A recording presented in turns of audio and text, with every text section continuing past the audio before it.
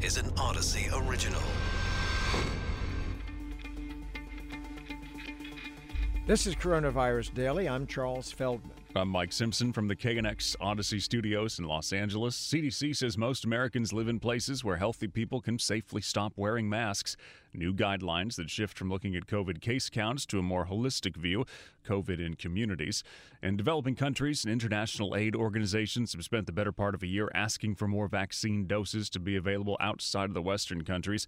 We'll take a closer look at why that's still not happening. We start with masks coming off. CDC easing up in masking requirements comes as Los Angeles County relaxes its indoor mask rules and after California as a whole ended its statewide indoor mask mandate. With us is Dr. Andrew Neumer, professor of population health and disease prevention at UC Irvine. So, doctor, with states and counties across the country dropping mask mandates like they're hot, was this move by the CDC inevitable? I mean, I think a lot of the KNX listeners are probably, in the same situation. It's understandable because the communication has been really poor. I personally am vaccinated. I still mask when I go to indoor places outside my own home. So at the grocery store, I'm wearing a mask, and I'm wearing a good quality mask. Some of your listeners are not masking now and are against having to mask and they won't be required to anymore. Some of your listeners are going to be very cautious and, I would like to tell them that they should feel comfortable continuing to mask. And I suspect that very few of your listeners are simply following the CDC guidelines to the letter and are doing exactly what the CDC says, and therefore will change their behavior now as a result of this announcement. But, so it is complicated. I mean, masks are a barrier between our respiratory tract and the rest of the world. And so it helps prevent other people from getting sick if we're sick, and it does help us from getting infected if people around us are infected. So it's something that I'm doing, but I understand, that people don't necessarily want to do it forever. And, we should keep our powder dry for, there's going to be more waves of COVID. And so, we're coming out of a wave now and into a trough, thank goodness. And hopefully we stay in that trough for a long, long time. But I don't think we've seen the last of COVID. And so we should just be flexible, I guess. Yeah, I mean, to that point, I think you've even been on the air before saying kind of if we're going to get to this point, and maybe this point that we're in, give people the spring and the summer a little bit, because if they do say, hey, it's winter, we got something, you got to put them back on, then there's probably going to be more people apt to put them back on if they've had a break. I said that on your air, if I'm not mistaken, last June. Yes. what comes around goes around, comes around.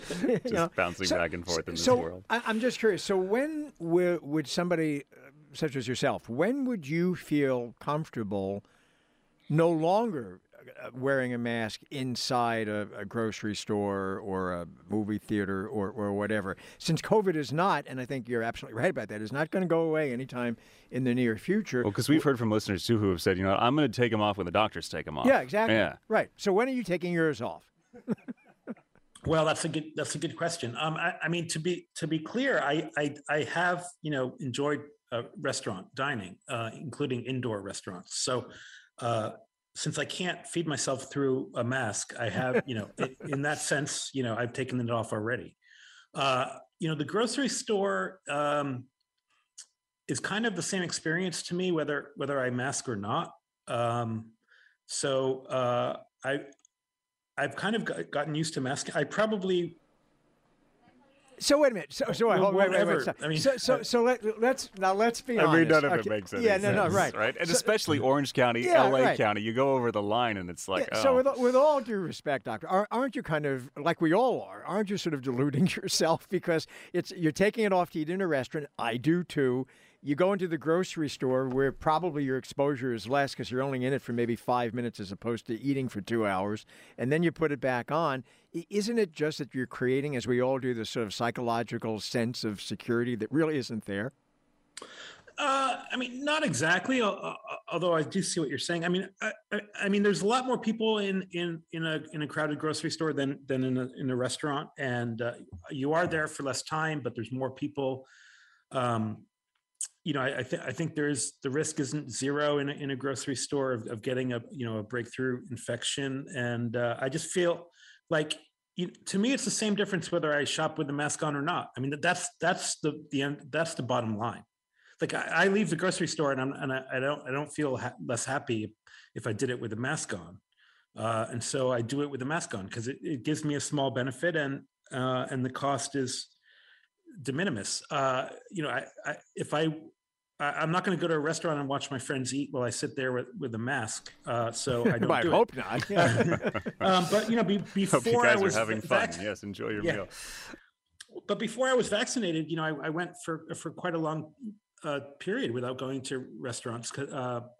So, I mean, at the end of the day, I hope the listeners are vaccinated and boosted, and I would gladly trade all the masking for much higher vaccination rates. But I mean, masks do have a role to play in this. I don't think they're purely fictional benefit. Another aspect to this is indoor air quality. I mean, if people aren't going to mask, we can do things that will help them avoid COVID, like improving the indoor air quality. We can scrub air with UV light, and we can circulate it, and we can do outside air replacement to make air healthier to breathe for everybody, whether or not they're masked. And I think that's going to be something we're going to be hearing a lot more about in the coming years. All right, Dr. Andrew Normer, we got to run. Professor of Population Health, Disease Prevention, UC Irvine. Doc, thanks for coming back.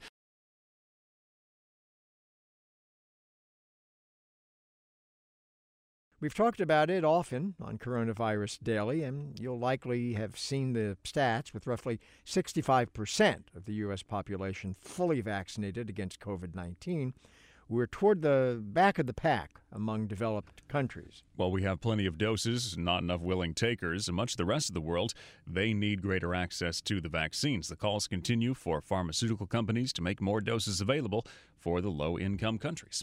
Our partners at KYW News Radio Philadelphia looked at why 2 years into this pandemic and well over a year after COVID vaccines hit the market, doses still aren't finding their way to poorer areas. Host Matt Leon talks with Dr. Joe Amon, Director of Global Health at Drexel University's School of Public Health. The idea of vaccinating the world against COVID-19, it's something I've heard talked about in broad strokes and maybe focused here and there, but how important is it? How critical is it that we eventually get to this? It's critical on a couple of levels. I mean, on one level, we want to vaccinate as many people as possible around the globe to save lives. On another level, we want to vaccinate people around the world to prevent the emergence of new variants of the COVID virus, which will inevitably cross borders and come into the U.S. How realistic is it that we can pull this off given the factors we have on the table right now? Scientifically, there isn't a question that we could pull this off if we chose it to.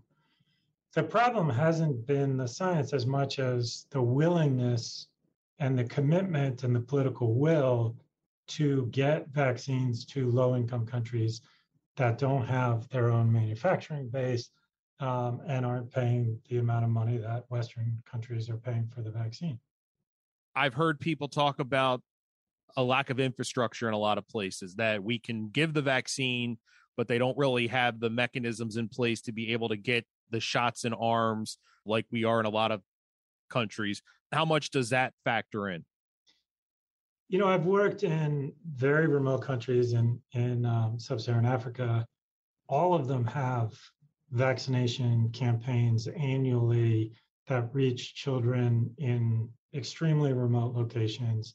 People are used to vaccines. They're willing to travel, to clinics and to sites where vaccines are being distributed. Childhood vaccination levels, even in extremely poor countries, are above 70%.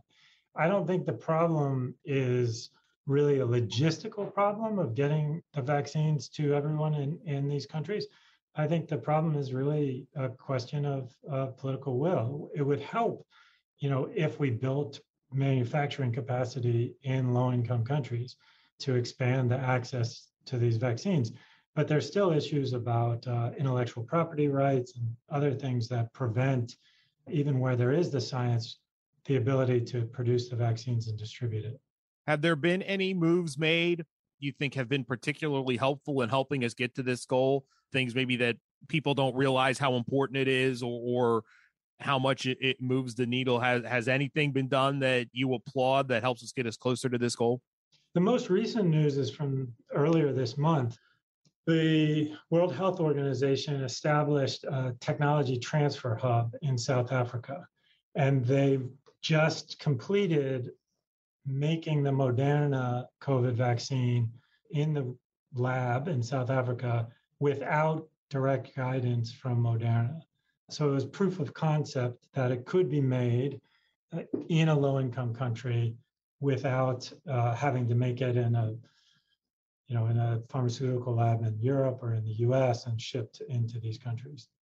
The problem is it's not at a level of full-scale production yet. It's really just at a level of proof of concept.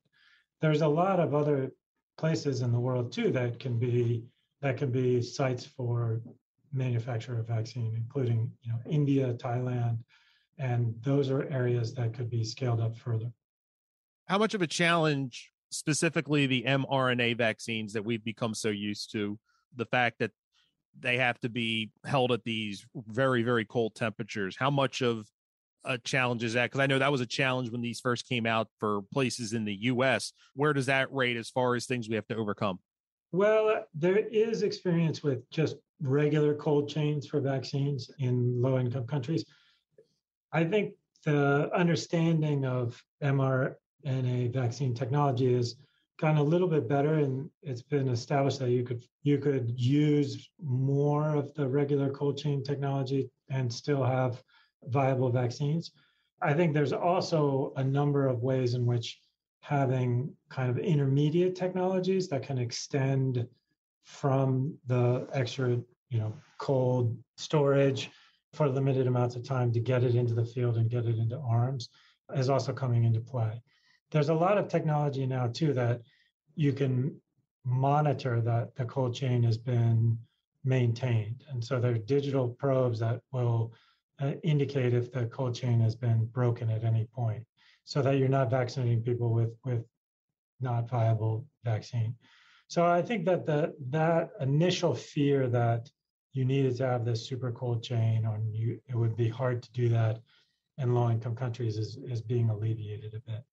Wasn't there, I remember, I think it might have been the end of last year, early this year, the school in Texas, I think it might have been the Baylor College of Medicine, had developed a vaccine that was more traditional, wasn't mRNA. And please correct me if I'm wrong, but they kind of relinquished the rights to it and put it on the world stage.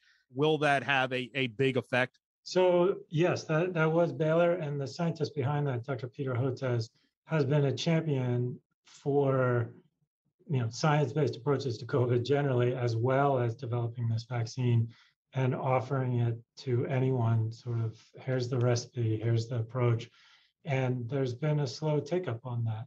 I think partly it speaks to the power of the pharmaceutical industry to kind of continue to promote their own vaccines. I think partly it's because of the lack of capacity in a lot of countries that need vaccines.